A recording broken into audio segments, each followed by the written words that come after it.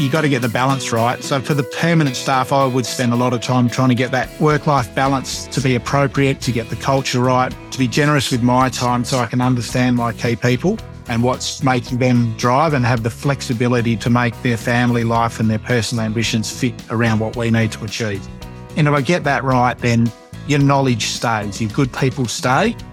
Part of actually running a grain farm means lots of tractor driving. We would be putting 3,000 hours a year on 10 tractors and 1,500 hours a year on 6 sprayers or 7 sprayers. It's a whole lot of sitting in a cab. Welcome to Boots Off, Log On, a podcast where we talk all things farm business. A show about the business of farming, bringing you insights and wisdom from the leaders in farm business, helping you minimise risk and maximise return on all your hard work. I'm David, and I'll be your host for the show. G'day everybody and welcome again to the podcast. Just before I introduce our guest today, I just want to give a plug for an important fundraiser we're doing here at AgriMaster. We've embarked on a goal of raising $22,000 to fund a room for 2 years at Ronald McDonald House, WA, at the Perth Children's Hospital. This is a vital accommodation for rural and regional families who end up in Perth with a critically ill child and need to stay close to the hospital. Please give what you can, and we've put a link in the show notes. Thank you.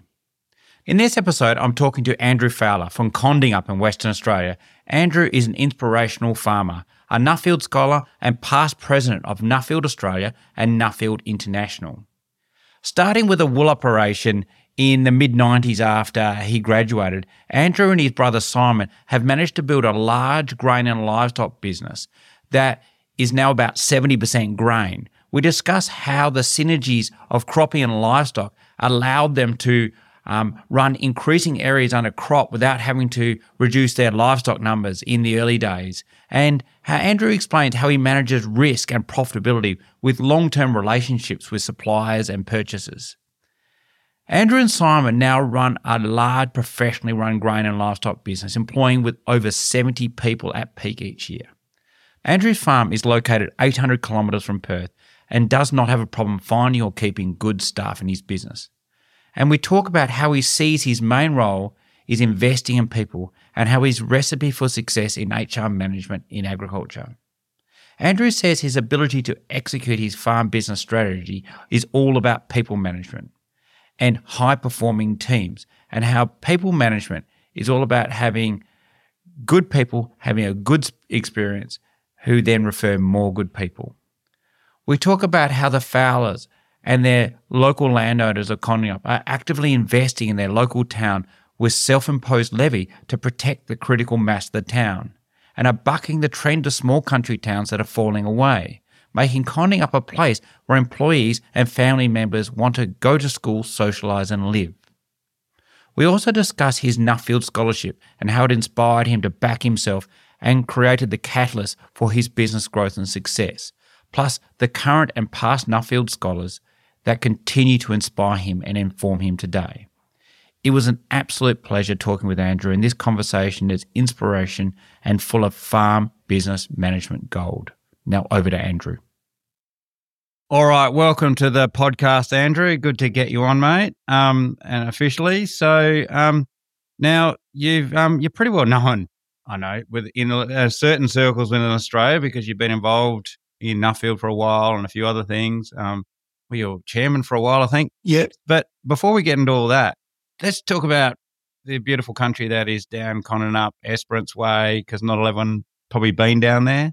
Tell us about your farming operation down there. Yeah, so we've got it is a beautiful part of the world, and it's probably very isolated in a global context. We're 800 k's from Perth, so you've got that isolation factor. But Esperance is a really nice town, and it's got most of the services you need. Certainly from a business point of view, it's very well serviced, and the health care is fairly good, the education's fairly good, so it's a good place to live. And you sort of find this divide between people who think it's terribly isolated because it's so far from Perth, and then you got the rest of the people who just come there and stay, so who are quite happy with it. So it's a beautiful part of the world, and it's close to the coast, and we've got the most amazing beaches, and we the bottom end of our farm goes to within 2 k's of the water. So we've got really lovely ocean views from some of our properties, and some of the houses on the farm of, overlooking the ocean and the islands and stuff. Right through as you head north, the rainfall drops off quickly, and we'd be down to, we'd drop 200 mils of rainfall from the bottom of the farm to the top of the farm. So it makes a really diverse business, where some parts well suited to livestock and other parts really well suited to cropping, and gives us a lot of spreading risk. So it's been good for our business. Yeah, and that's probably a good point to make. So we're just talking about it off air a bit, but in Western Australia, the rainfall ISO heights close up really tight when you get down towards the Esperance. So the difference between rainfall zones. So probably better explain that. So, the coast, you're talking, so most people are used to a rainfall zone within their farm. And I suppose it's better to explain how quickly rainfall zones change down your way. We sit on an average of 650 mils, 2 k's off the coast, and the rainfall drops by 25 mils every 5 k's. So by the time we get to the northern end of the farm, we're at 430 mils of rainfall, and it's consistent. Like some years are wetter and dry, but the difference is always pretty much there, and it's very different in the winter. So quite often you might get a bit more summer rain to the north, but the winter rainfall is definitely a lot higher along the coast. And that would take into even harvesting, like you'd have that annoying harvest drizzle, I suppose, the further you get south, but you don't sort of have that to the north of your farm, I would imagine. Yeah. Look, it's so frustrating when you have to pick your days to go harvesting down on the coast, because the cloud will just hang over you all day, and you can see to the north it's bright sunshine. And we run a couple of different teams of harvesters, so often you'd be 2 or 3% lower in moisture up north compared to right on the coast. So it is a little bit of a challenge, but it's a really good livestock country down on the coast, and so we would tend to have a higher weighting towards sheep and cattle on the coast, and full 100% crop further north. So probably a good segue into that. So you and Murray run a mixed property, so you're running livestock and grain, and so can you explain the sort of your mix and how you came about that mix you have in your enterprise? Yeah, well, I guess if you go back a little bit, when I finished university and came back to the farm in the mid-90s, we were a sheep operation, and it was mainly a wool operation, really, with some shipping wethers and a little bit of barley cropping, mainly for some stubbles for the sheep and a bit of sheep feed. But we might have grown in the biggest year, I think, was 1,000 tonnes of grain. And it was right at the start of the revolution of no-till in Esperance, and we were able to convert to a cropping rotation on the back of no-till with press wheels and growing canola and getting the rotations going. And it revolutionised the whole sand plant in Esperance compared to the ripping it up, working it back days. So I took a real lead role in our business, developing the cropping program, and it's the mainstay of our income now. Probably represents 75% of our income. Mm-hmm. But interestingly, we worked hard on getting the synergies between livestock and cropping, and so the synergies come through the rotation with legume pastures to add to the nitrogen for the cropping, and grazing the stubbles for the livestock. But also we would graze a lot of our crops in that June-July period to provide a feed wedge to enable us to run a much higher stocking rate.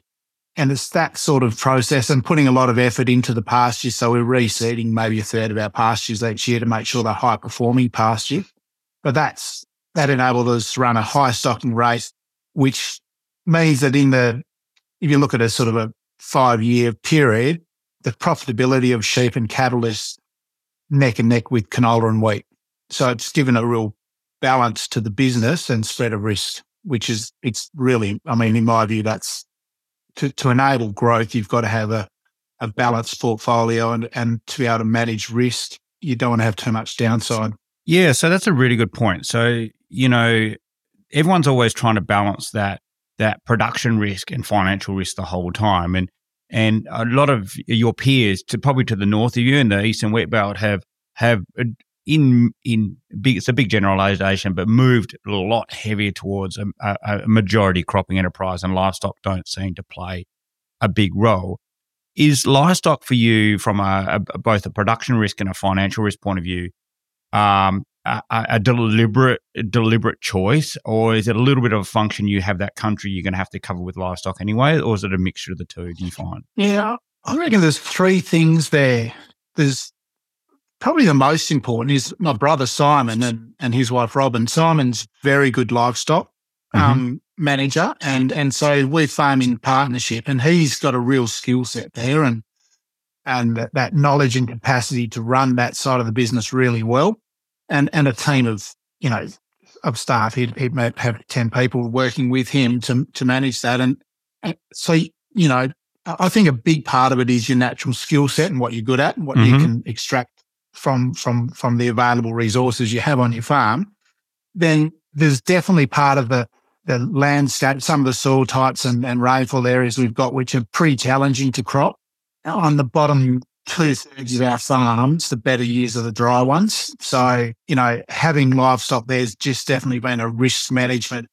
The exposure to waterlogging has been quite devastating if you have full crop. So that side of it's played a big part. And the third thing is just the natural rotational benefits. I think maybe it's a little bit of a reflection of our soil type. So we struggle to grow really profitable grain legume crops, and we struggle to maintain yield long-term, without legumes compared to the rotations where we do grow vetches and ceredellas and things like that. So, I think it's just the farming system has been well suited to having those pasture legumes in it for the cropping profitability. And those crop rotations that you've got coming off pasture rotations, do you leave them in pasture for a while, like that legume rotation when you're grazing? Is that a quick rotation, or do you leave it for a while? That does vary. I mean, for quite some time we were just doing a 1-year pasture rotation. And that's well suited to things like vetch and ceredella. But I guess now we probably are continuously cropping the better cropping paddocks for longer phases, and then dropping them out into shorter, to pasture phases for 2 or 3 years to try and build fertility a bit more in that pasture phase and get the risk cost balance right. There's a reasonable expense in reseeding pastures every year just for 1 year. So trying to extract more value from that improved pasture by letting it run through for 2 or 3 years has been, that's probably been a bit of a pivot from us over the last 5 years, I would say. Does it give you a bit of weed control opportunity as well? Potentially it does, but depends how you handle seed set in that pasture phase. Like we would tend to, when we know we're going with a longer phase, we'd include, part of that would be a seeding of a tetraploid ryegrass. And so we're not controlling seed set. So you're probably letting the other annual weeds that are there build up. But with good grazing management, you can really reduce that and use the competitive advantage of the improved species that you've seeded.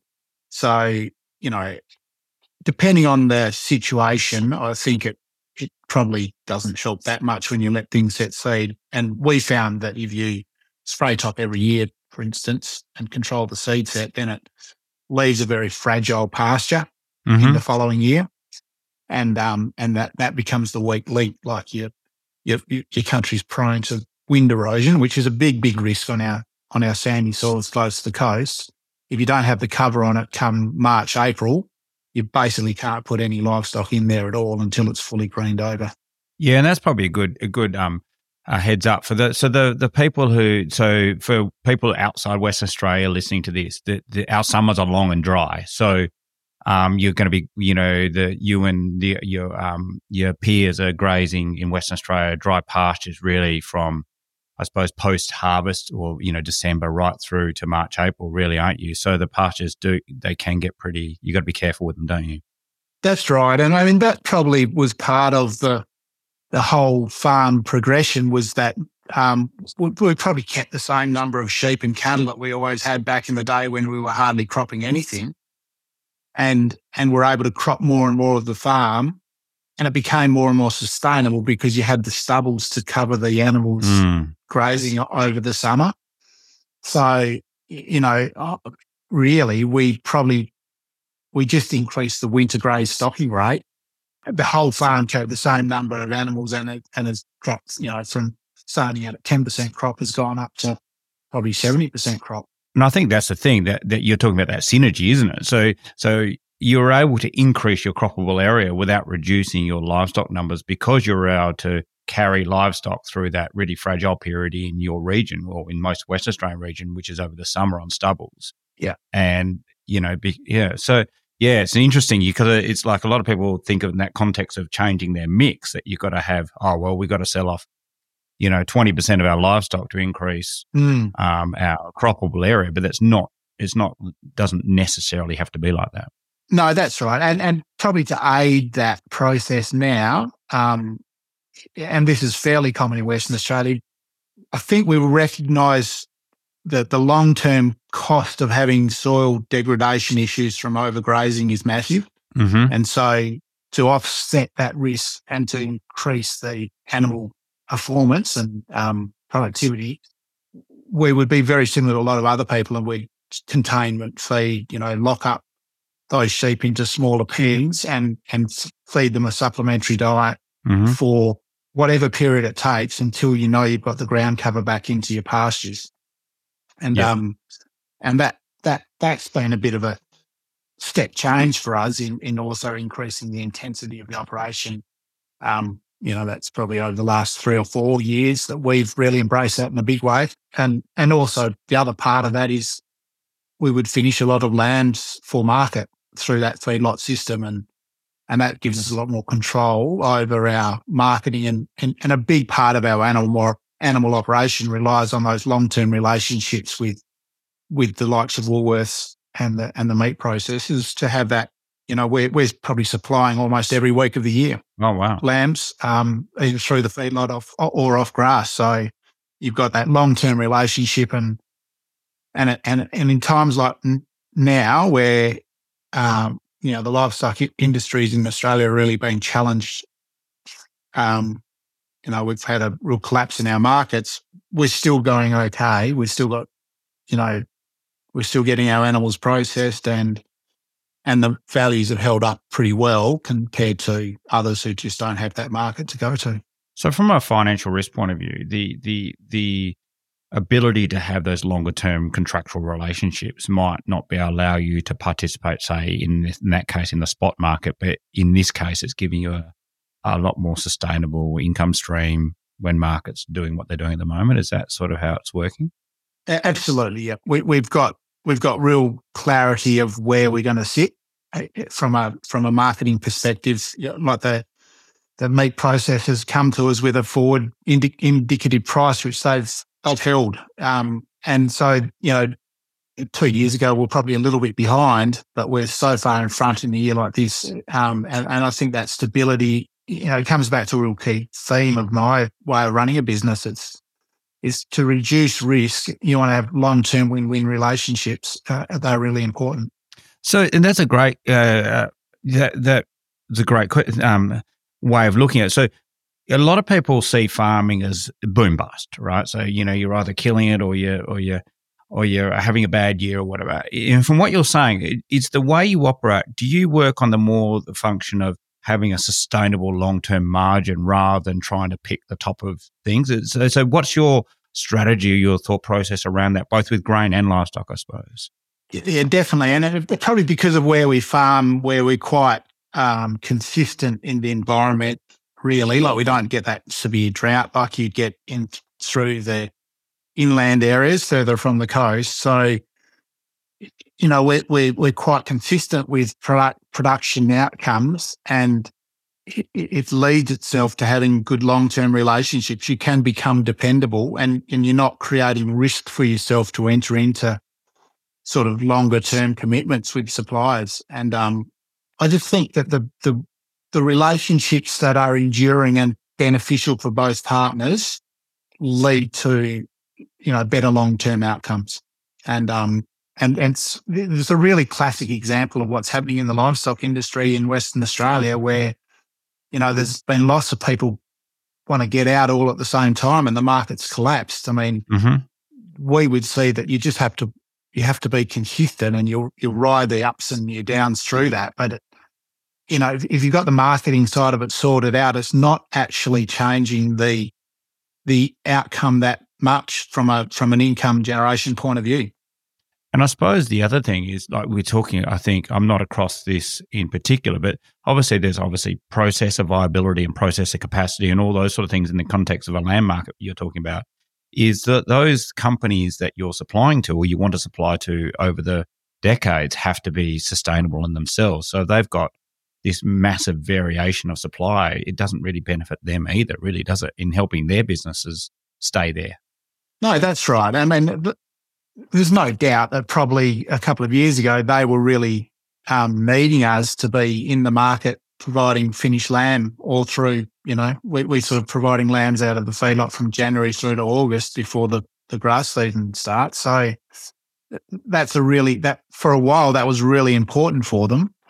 And now the favour's being returned the other way, whereas us having access to the market's really important to us. So, it's definitely a win-win.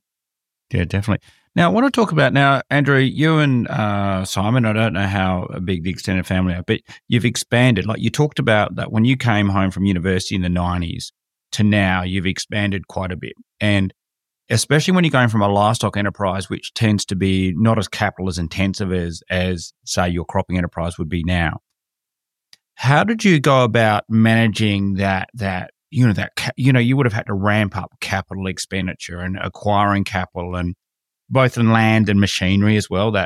And so how did you go about managing that transition? Because everything would have got bigger, like your HPs would have got bigger, your overdrafts would have got bigger, the fluctuation in income would have changed a lot from livestock. So was that an easy transition for you and the rest of the family, or did you have a particular strategy around that? I don't know that we set out in the mid-90s with an intent to do what we've done. It's been just a continuous evolution. I think for me to actually make it happen, the growth in our capacity to manage people has been the key driver.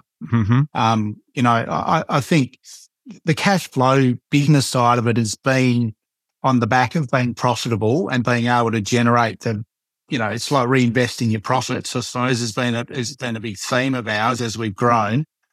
But actually to make it happen, to execute it, that's all about people and people management and building high-performing teams. And I guess, one of the point you raised, that sort of growing up on a sheep farm with very little machinery, I didn't have the natural exposure as a young person to a good mechanical background and all the rest of it. So, I've learnt a lot myself, but I've surrounded myself with people who are very good in that space. Mm-hmm. And I think even today, particularly with this sort of where our business sits now, having a really well-run workshop for us is the key to the operations running smoothly and being able to be in the right place at the right time with all of our people and our machinery to get the job done, because essentially farming is so much about timing. Most people are doing essentially the same things.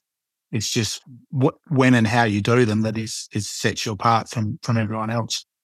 Yeah, definitely. So this is a really place I really want to drill down on. Now, from the outside looking in, you seem to have been quite successful in both attracting and retaining decent, because you have a workforce. So you have quite a large, I suppose, workforce over the course of the year. Can you go through how do you do that? So we have a lot of clients and customers talking about, and one of the things that's constant is we can't find people, we can't keep people, no one wants to come and work wherever the farm is.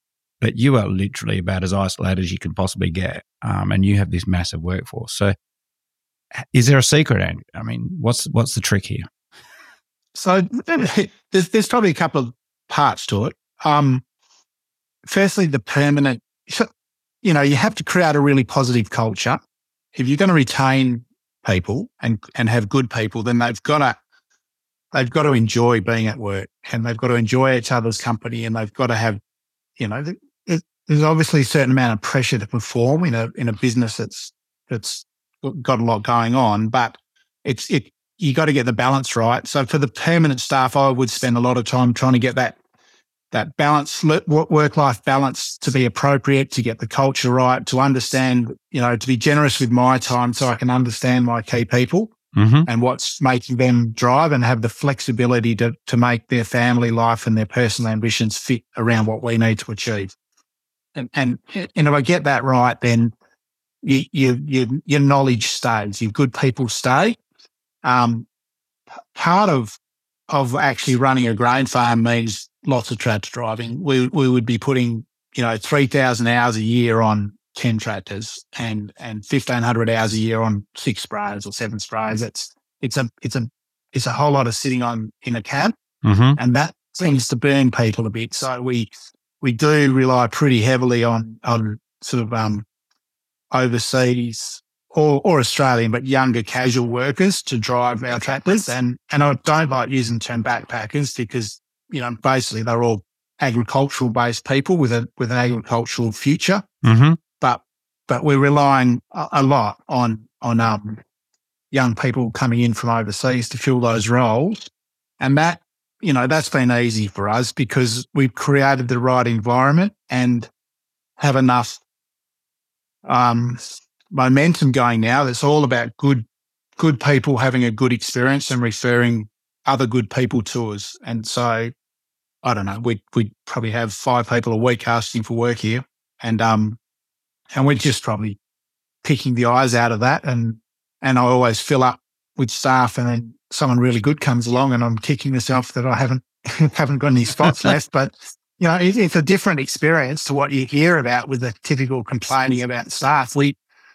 I love actually, but having grown our business, the thing that I enjoy the most is the ability for me to have changed my role from being an operator of machinery to being a manager of people. And I really enjoy getting the best out of those people and the structure and the culture and getting that right so that I enjoy going to work has been the most satisfying thing about our business for me personally. And in context, so give people a bit of context here. So you've got 20 odd seats plus all the ancillary stuff. So during a peak time, let's say seeding, harvest. So how many bodies do you have to? How many people in your team do you have to have through a typical year to have that many bits of equipment working? Yeah, I mean, we would probably with the livestock side of it as well. We'd be paying nearly 70 people at peak. There'd always be 30 to 35 people on the farm. We have a big focus on improving our soils. So we're busy from as soon as harvest finishes, we start deep ripping and spreading lime and gypsum and digging drains and spreading clay and doing all this soil improvement stuff. So it's busy going, shift work around the clock a lot. So it is it's a busy place, but getting the structure right and the people to come and do that's fine. And the other probably key part of it is the housing. Yeah. In regional areas, as much of the difficulty in the towns now is actually finding places for people to live. And we have every house on our farm has been renovated up to a standard where it's acceptable. Some of them are very good homes. Some of them are, we put enough work into them to turn those sort of 1970s build homes into something that's good for a family to live in.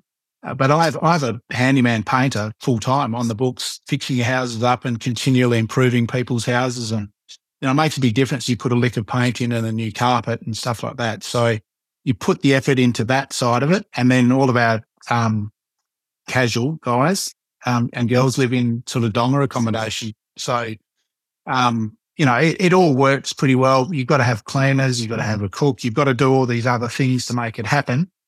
And good systems. So, we rely on process works to help us with HR and work health and safety. But the compliance side of it probably doesn't make much difference if you're employing 2 people or 100. Honestly, you've got to have the systems in place to safely employ people these days, and the compliance is not much different if you've got the right systems behind it. Do you think now, like, a lot of farms are getting quite large. So if I will walk into any district around Australia, there's going to be, the farmers are getting bigger and bigger and bigger, right? So at the end of the day, what you're saying is really success as you get beyond that typical family unit, which is what a lot of farms were, let's say 20 years ago, to now having a labour force, whether it be a large labour force like yourself or even just two or three. Your success now, you've got to switch your thinking from now it's about success through other people rather than me and my direct family. Do you think you got to change your mindset? Like you say, you enjoy that, but do you think you have to change your mindset as you have grown, like to know that it's now a people business rather than me driving tractor business? I think so. And I was probably really fortunate I was 24 when I got selected to do a Nuffield scholarship. And at that stage, we employed one or two casuals. Really, it was just my brother Simon and myself did most of it with Dad helping, and occasionally we'd get a helper in for seeding and harvest. And I got exposed to a lot of really good agricultural businesses that all talked about the most important thing in their business was their people, and I couldn't really understand it. When the most successful people would say that the biggest asset I own is my people, and I'm thinking, no, it's not. It's the farmland, or it's your tractors, or whatever. But it's as we've grown, I've never forgotten that, and so I've been keen to explore or to improve my capacity to manage people. Mm-hmm. I did the Rabobank EDP course sort of 10 or 15 years ago, and that was really good for me. I was at the stage where I needed to professionalise my understanding of people management. That's the psychology side of it, and get the balance right. And now I think I look at people that I have on my team, and there's lots of different personalities. And the satisfying bit is when you can find the right job for the different people. So they've got to fit where they add value and they feel satisfied with themselves and their what they do, what they contribute in life. So I think there is a job for almost everyone, as long as they contribute to that positive work environment and safe work environment. And so you're talking about, so it's like you said, positive work environment, safe working environment. Obviously, the money's got to be right, but also the housing and conditions have got to be right. Their work-life balance have got to be right. No, as they can't be, just working endlessly without break. So what you're saying is it's getting that mix right, and that means that people want to work for you rather than you having to, convince them really. That's right, and then those people then become your HR recruiters, really. Like if you get the mix right, it self-perpetuates and it's quite easy. And then all we have to do really is continue that positive environment, and it's making sure you big on talking about culture and setting the scene so it can thrive. And so for me now, definitely it's impossible to execute it if I was trying to do it myself. Like it is absolutely dependent on teams of people performing well and teams of people working well together. And that's where my operations leadership team are really critical. And that's where I spend most of my time is one-on-one with my operations managers to make sure they've got everything they need to make it happen in the paddock. And does that make you as in all intents and purposes, I assume that either you and your brother in this case, Amari, are like this, like a CEO. So you're acting in your head. You're essentially, if you're in an urban business, you would probably call yourself CEO, or I don't know the actual structure within your farm business, but it's a different thought process. Like you said, you're managing a leadership team. You're managing obviously the whole farm strategy, and particularly the cropping side for you. So is that, do you actually consciously think of yourself in that role? And do you think it's important for other farmers to say, okay, once you start growing, you've got to start thinking of yourself more as a leadership CEO role rather than a farm worker role? Yeah, I mean, you probably don't want to get too far ahead of yourself, but that's where we are. That's where I am. And I'm I still perform that operations management function at times. Like I'm outside. I don't sit in the office all day. I'm out and about with my people and helping make stuff happen and involved in logistics and all the rest of it. But definitely, I think my main contribution to the family business now is as that CEO type thinking and role, and that's been a good thing. It's personally, it's created a role for me as my career has developed that Hmm. that you find rewarding and enjoyable. The other thing I wanted to go to, so we talked about, just briefly, we talked about community. And so with all this workforce, so there's often across Australia, one of the comments I have is like shrinking communities. And now you're not far from Condiup. How far are you? That would be your local? That's definitely our local. So we've sort of a farm start at Condiup and then head 60 k's down the road further east. So Yeah. that's definitely our community centre. Yeah. So that community you would have seen as you and your other peers have acquired other properties around over the years, that natural mum and dad family community would have naturally shrunk.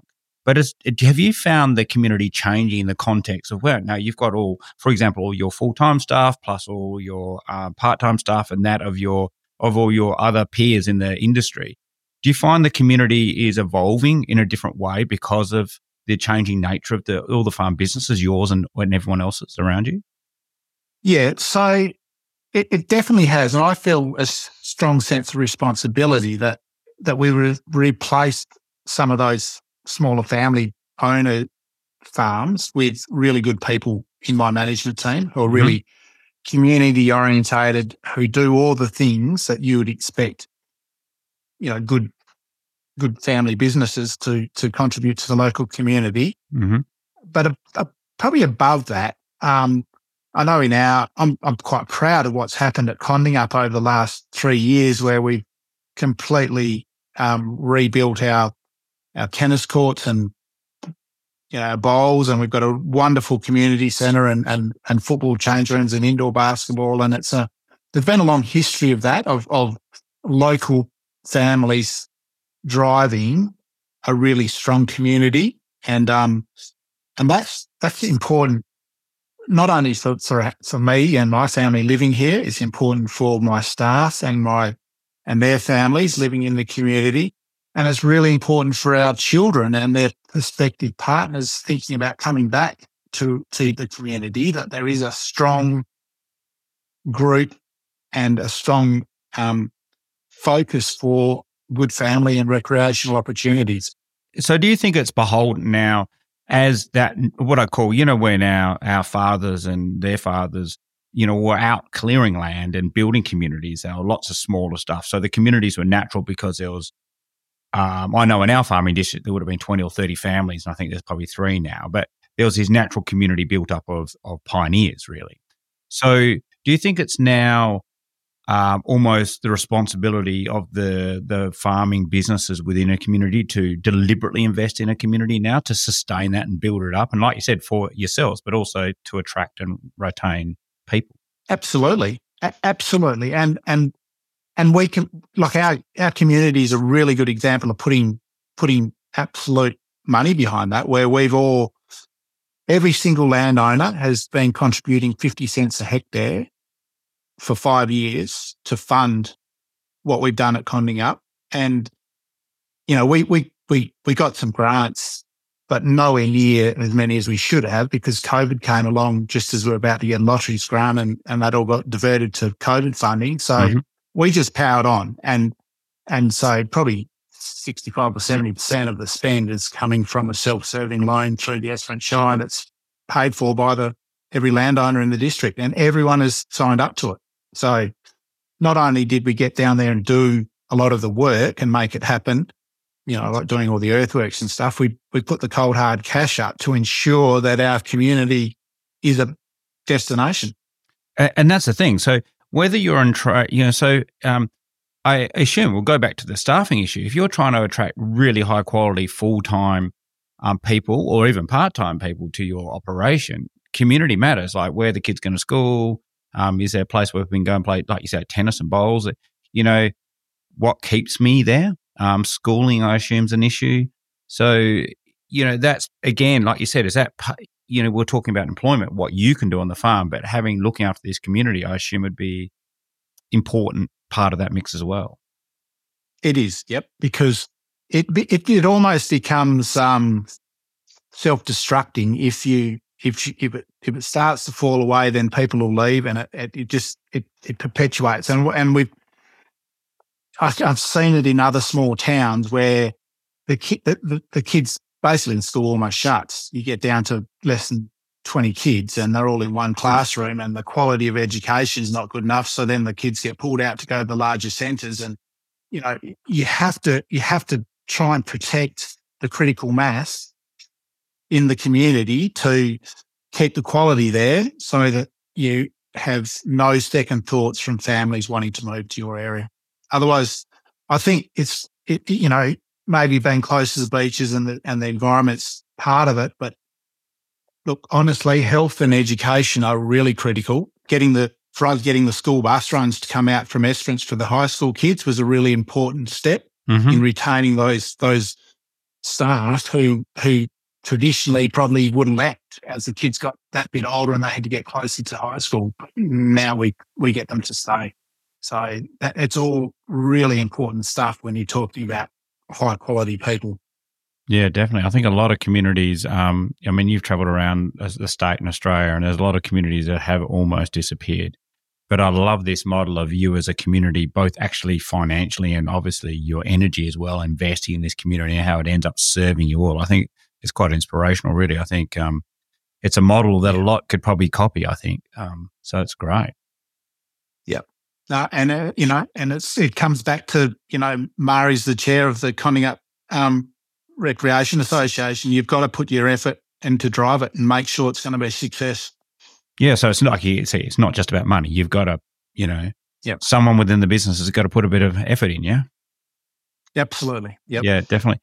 Now, to pivot away from something completely different. Now, we talked about Nuffield just through our conversation. So in 2000, you were a Nuffield scholar, and I think you went and studied, I think, particular GM cropping or something at that stage. I can't remember, Andrew, but can you explain what you went and studied and you're young, like you're in your 20s, and how was that Nuffield experience? And obviously you're a fan because you're a past chairman, I think, of Nuffield. Are you past chairman or current? I think you're past chairman. No, past chair. Yeah, past chair of Nuffield. So you're a big fan of the organisation. But for you as a young guy farming, how did that impact your farming career, do you think? And what did you learn?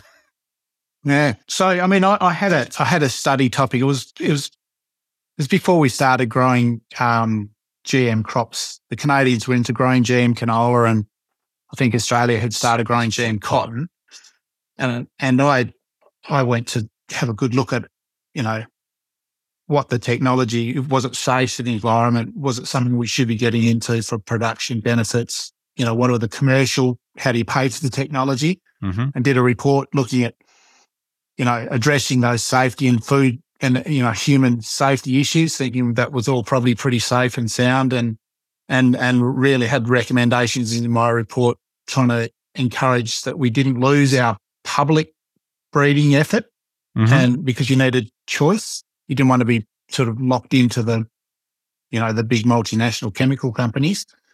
And you should, in Australia, you should pay for that technology through an endpoint royalty rather than all of it being just in the upfront seed costs, because obviously this is a really good year to demonstrate that in Western Australia, where if you doesn't matter which part of the state, and you guys use, you know, 1.6 or 7 to 2 kilos of seed per hectare. So you're paying for all of that cost up front. And even though half in you know, parts of the northern wheat belt, they probably sprayed it out and turned it into a fallow, you know, 4 weeks after, you know, or 2 months after seeding, because it's just been too dry. So if you've got to pay for it all up front, it is quite a high risk in our Australian environment. So I was big on having the endpoint royalty system, which is sort of working a little bit, but with the canola space, it's not sort of, most of it's in the bag. cost of seed up front now, which is probably fine for where we farm in Essence, but it's probably a little bit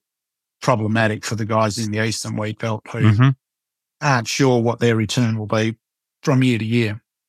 The thing about Nuffield is that the topic you study is probably, it's important to to receive the scholarship, and it's important that you can demonstrate some learnings and add value back to the industry. But it is a pretty small part of what you learn and the benefits you get. And for me, the first thing is the people I travelled with, my fellow scholars from 2000 were some really successful and driven individuals who were absolute mentors for me. And I learnt so much from them about business. Like every time you go to a business, didn't matter what country it was in, you'd be back in the bus dissecting that business with that group.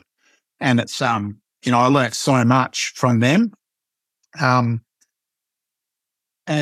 probably that exposure to, like I said before, that, the most successful businesses that you tended to go to had some scale and had a lot of thoughts about the value of people and how to manage good people. And those thoughts have never left me. They've been something that I've always appreciated, even though at the time I couldn't actually understand how to put that into practice. But it was, I guess, my eyes were opened up to what the potential was for the future, and probably set me on a pathway of being curious. I mean, not long after coming back from the Nuffield scholarship, we doubled the size of the farm, and I think since then, I reckon we've doubled twice more over the times. Like it's being prepared to back yourself into to take on the opportunities. I guess it gave me a lot of confidence from the knowledge I'd gained and understanding I had to have a go at taking opportunities, but being very focused on continuous improvement and people. And I think they're the keys to it. And your long-term involvement, obviously as chair, but also just as a past scholar, you would have sat through a lot of presentations of, I think it was the Nuffield conference last week or the week before, I can't remember, in WA. And you would have sat through a lot of amazing presentations of both current over the last 20 odd years. Do they become a constant inspiration, just meeting up with the scholars maybe annually, plus sitting through all those presentations of the next crop of scholars? Does that become a constant form of either energy or inspiration for you? Yeah, absolutely. And I think because I was quite young doing my scholarship, I sort of came back and, I got married, had my family, borrowed a heap of money, grew the business. I think as you do when you're, late 20s, early 30s. And then I got back involved in Nuffield probably 12 or 13 years ago and to the board of Nuffield Australia. And that was, that whole process, I sort of spent 12 years maybe on Nuffield. Nuffield Australia was chair, and then Nuffield International as chair.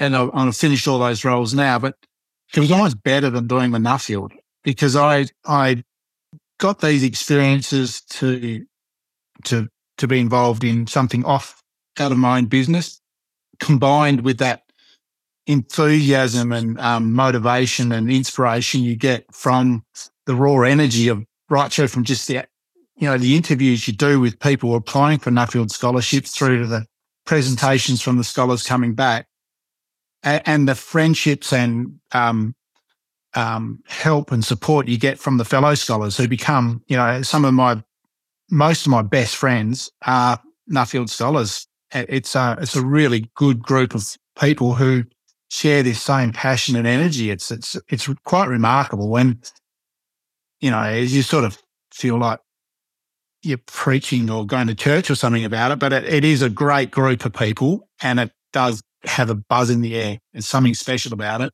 And certainly for me, it's been a really good part of my life. It's been something I've really enjoyed. And actually a couple of weeks ago at the conference, David, they awarded me a life membership at Nuffield. So, oh, wow. Congratulations. Wow. Yeah, it's one of the most special things that you could get. in my view. So I was really, really happy with that, and I'm honoured to get that recognition from my peers.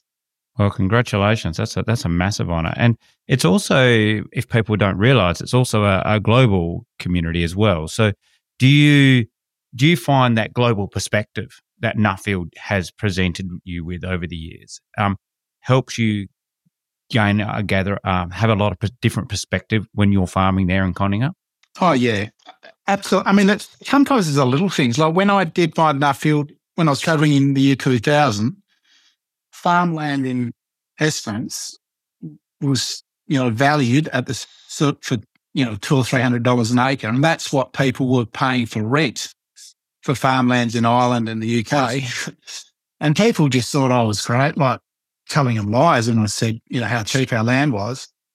But I guess that it's just something like that gave you huge appreciation of the potential profitability and the upside we had in Western Australia. Mm-hmm. And that certainly gave me a lot of motivation to push our business along as quickly as we could, because you just knew that we were on a far better deal than almost anywhere else in the world. And that's been well recognised. We've all seen in Western Australia what has happened to our land values, probably right across Australia actually, in the last 3 years. Mm-hmm. And now I think we're in a different camp. Like now, how do you get a return on equity? Because the land values have lifted so high that, so nothing stays the same forever, does it? But now we have a different challenge, and I don't. It's quite complex. What's facing is now trying to justify the value that we sit on our balance sheets with our farmland. It's extraordinary, the growth, and it's great for everyone to have it on your balance sheet, but it does make it really hard to work out, is this a good investment, and should I ever buy a farm again? Yeah, and I think that goes into everything. It goes across the whole industry, doesn't it? Goes into getting a return. Like, let's say you were buying and leasing, the lease prices. So it trickles through, doesn't it? So, and if people within that creates, issues within family members who don't want to be part of the farming operation. So it has a lot to shake out, doesn't it? Like you said, it's brilliant. But it can be a double-edged sword, some of it, can't it? It's absolutely a massive challenge for us, and I think you don't want to lose. One of my key favourite things I had from a mentor that I spent time with on the Nuffield when I stayed in the States, with this family friend who was in the 1980s with the CEO and chairman of Cargill globally. Mm-hmm. And he was a real smart fella, and he was very big on not losing sight of the fundamentals. Like, it's got to make sense. It's got to add up. And I guess I've always had this view that the challenge is to earn the right to grow. You've got to generate the profitability within your business to justify the next expansion or taking the next opportunity. Mm. And so either the land values have got to correct a little bit, or we've got to take the next step. And I suspect it's going to be finding the next step. And the pressure's on us now to continue this ramp up in productivity. The last big step up has been on the back of deep ripping and liming and all the rest of it. But I think there's still plenty of opportunity. I look at the work that like Nick Poole drives through the FAR with the high input cropping strategies in the high rainfall areas. And we still have so many opportunities to increase this productivity. But, they're not as easy as they used to be. The attention to detail and the precision that's needed to pull this off is quite extraordinary. And, and again, I'll come back to our business. Doing that with scale and other people executing it for me means I have to have a really good leadership team who really buy into all of this stuff and make it happen, because it's not easy to pull off. And that brings up a really big, we'll go back to the investment. So, are you making decisions now, right? Is it, you're talking investing a lot in your soils. Now, investing in soils is an expensive and time-consuming business. And so, and obviously it has a bit of a longer return on investment window. So are you having to make active decisions now? Do I spend this money by buying, say, more land, or do I spend this money improving the production capacity of the land I have? Is that decision that you go through in your head, or is it a little bit more intuitive than that, do you think? No, I think that the current land values changes that dynamic or that paradigm a lot. I'll never forget when I was 23, I suppose, of going to a field day or a seminar in Esperance, and I reckon Neil Wandell was speaking, and he said, if you think you need to be spreading clay on your paddock, you probably should just put the for sale sign up and go and buy another farm that doesn't need clay spreading on it. And and he was right. Like, the land was so cheap that you're probably better off just buying more land.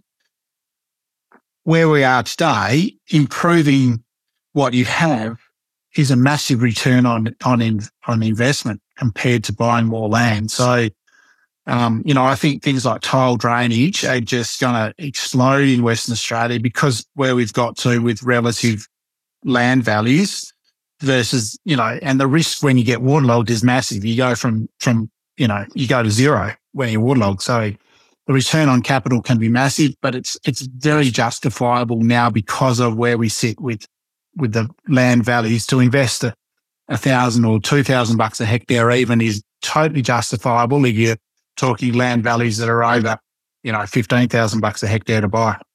Yeah, I tell you, it's really interesting. I just last week interviewed Stuart Adams, who sold his farm in Kojonup and has bought up a whole lot of country and developed a whole lot of cropping country in Quebec on the Ontario border. And he's tile drained the whole property, 2,000 acres. So it's obviously land values the same things happen there. But so I didn't, because I was saying at the time I've never heard of doing tile draining in Australia, but there you go. Yeah, well, I think there's been 25 tile ploughs ordered or delivered since last year into Western Australia. So it's about to take off. Yeah, yeah, because you're saying Canada, obviously he said it's a massive industry here, just doing all that drainage. Yep. So so it's interesting how the farms continue to evolve. So before we go, so what do you reckon you've seen a lot of young scholars come through and have a different subject. So what do you reckon the future of farming operations is looking like over the next 10 to 20 years? Andrew, what's your crystal ball looking like? Are we all going to be sitting in offices with robotic machinery driving around and automated sheep shearing? I don't know. That's been a dream for like 40, 50 years, isn't it? So what are you seeing coming through that excites you? Well, I don't think you're going to get away from people in agriculture, and probably the demand for higher trained, higher quality staff is going to grow. Mm-hmm. And because all this new, the technological solutions are complicated and need a deep understanding to make it work and to keep it working. And I do have a very strong tendency to want to keep things simple, but, we're driven now to find the next gains, and it just requires more complex solutions.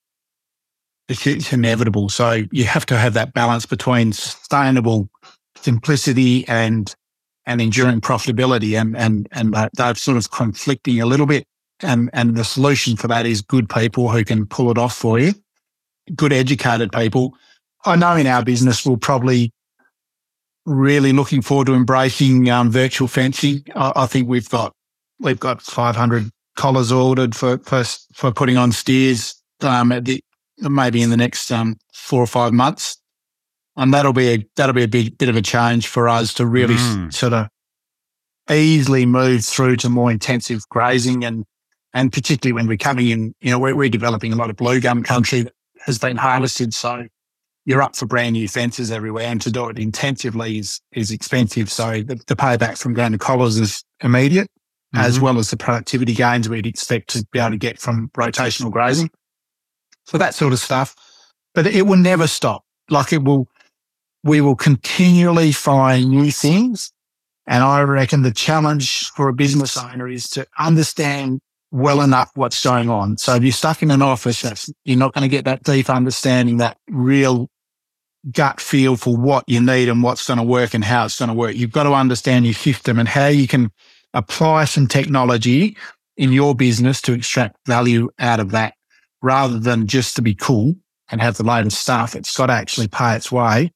And that comes back from understanding how you can adopt whatever that technology is to fit, because it's unlikely something's going to be perfect off the shelf. Yeah, and that's a good point, isn't it? So there's a lot of, agri-tech's been booming for the last 5+ years, I suppose, but it doesn't mean it's all going to be beneficial, does it? So what you're saying is, look at the tech. Will this tech improve something? Will it improve my productivity? Will it give me a better return? Will it give me better information? Is that rather than, is it cool? Yes, it's cool, but will it actually be useful? Absolutely. Yep. And it's picking the eyes out of that, but being open. You've got to get out and about and see what's coming, and probably, the good people are going to make things work. So you need to be getting around the good people and sharing the ideas. And I reckon, particularly in the Esperance area, I spent, I was on the SEPA executive, which is our Southeast Premium Weekends Association, so our grower group locally, and that culture of sharing information is really strong in this area. Mm-hmm.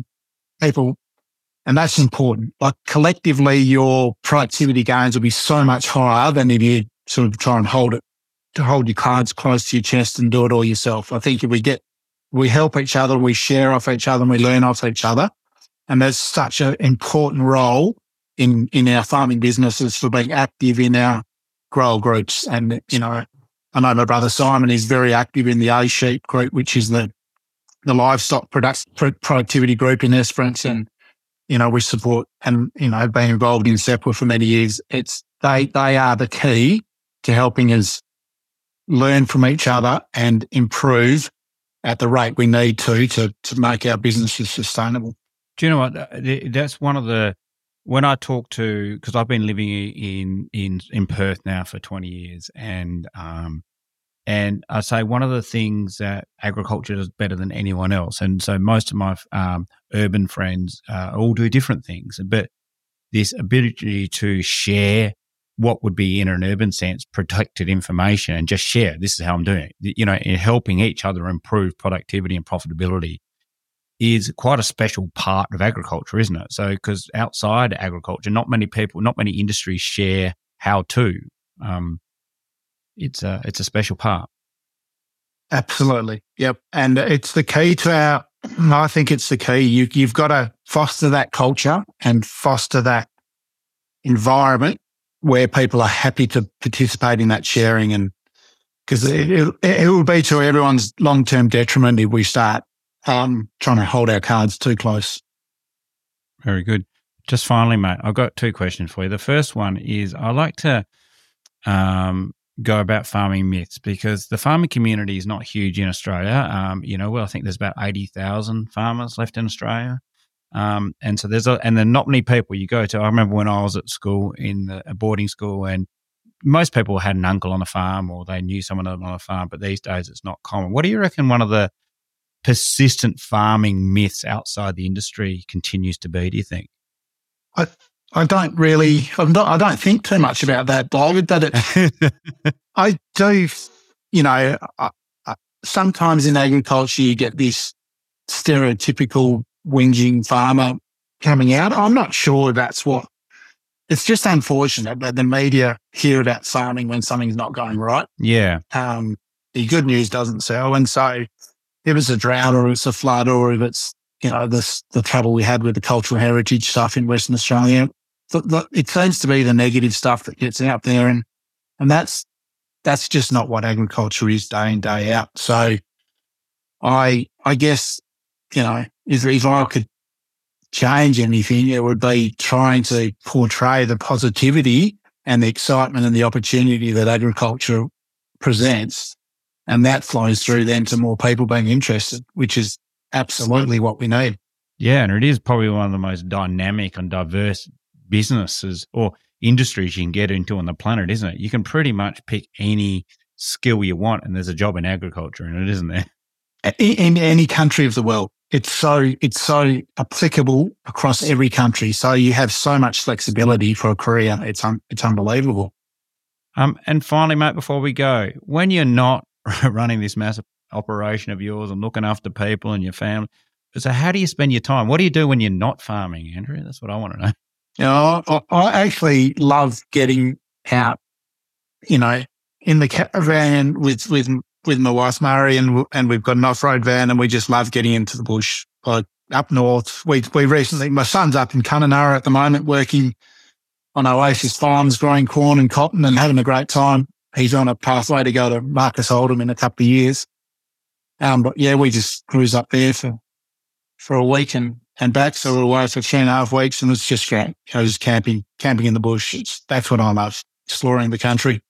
I was explaining that to someone yesterday. I said, who hadn't been north of probably, more river really. And I was just saying, the best part of Western Australia is about 13 hours north. It's just beautiful up there. Yeah, absolutely. Yeah. Yeah. So very good, mate. Well, thank you for giving your time to us generously today. And I learned a heap. Sorry, I'm mixing my words up here. And thank you very much for being on the podcast. Oh, pleasure, David, and good on you for doing it. They're a good tool for all of us. So thank you. All right. Thanks, mate. Cheers. Thanks again for listening to Boots Off Log On. Our aim with this podcast is to give you access to the best minds in agricultural business and to help your farm business thrive.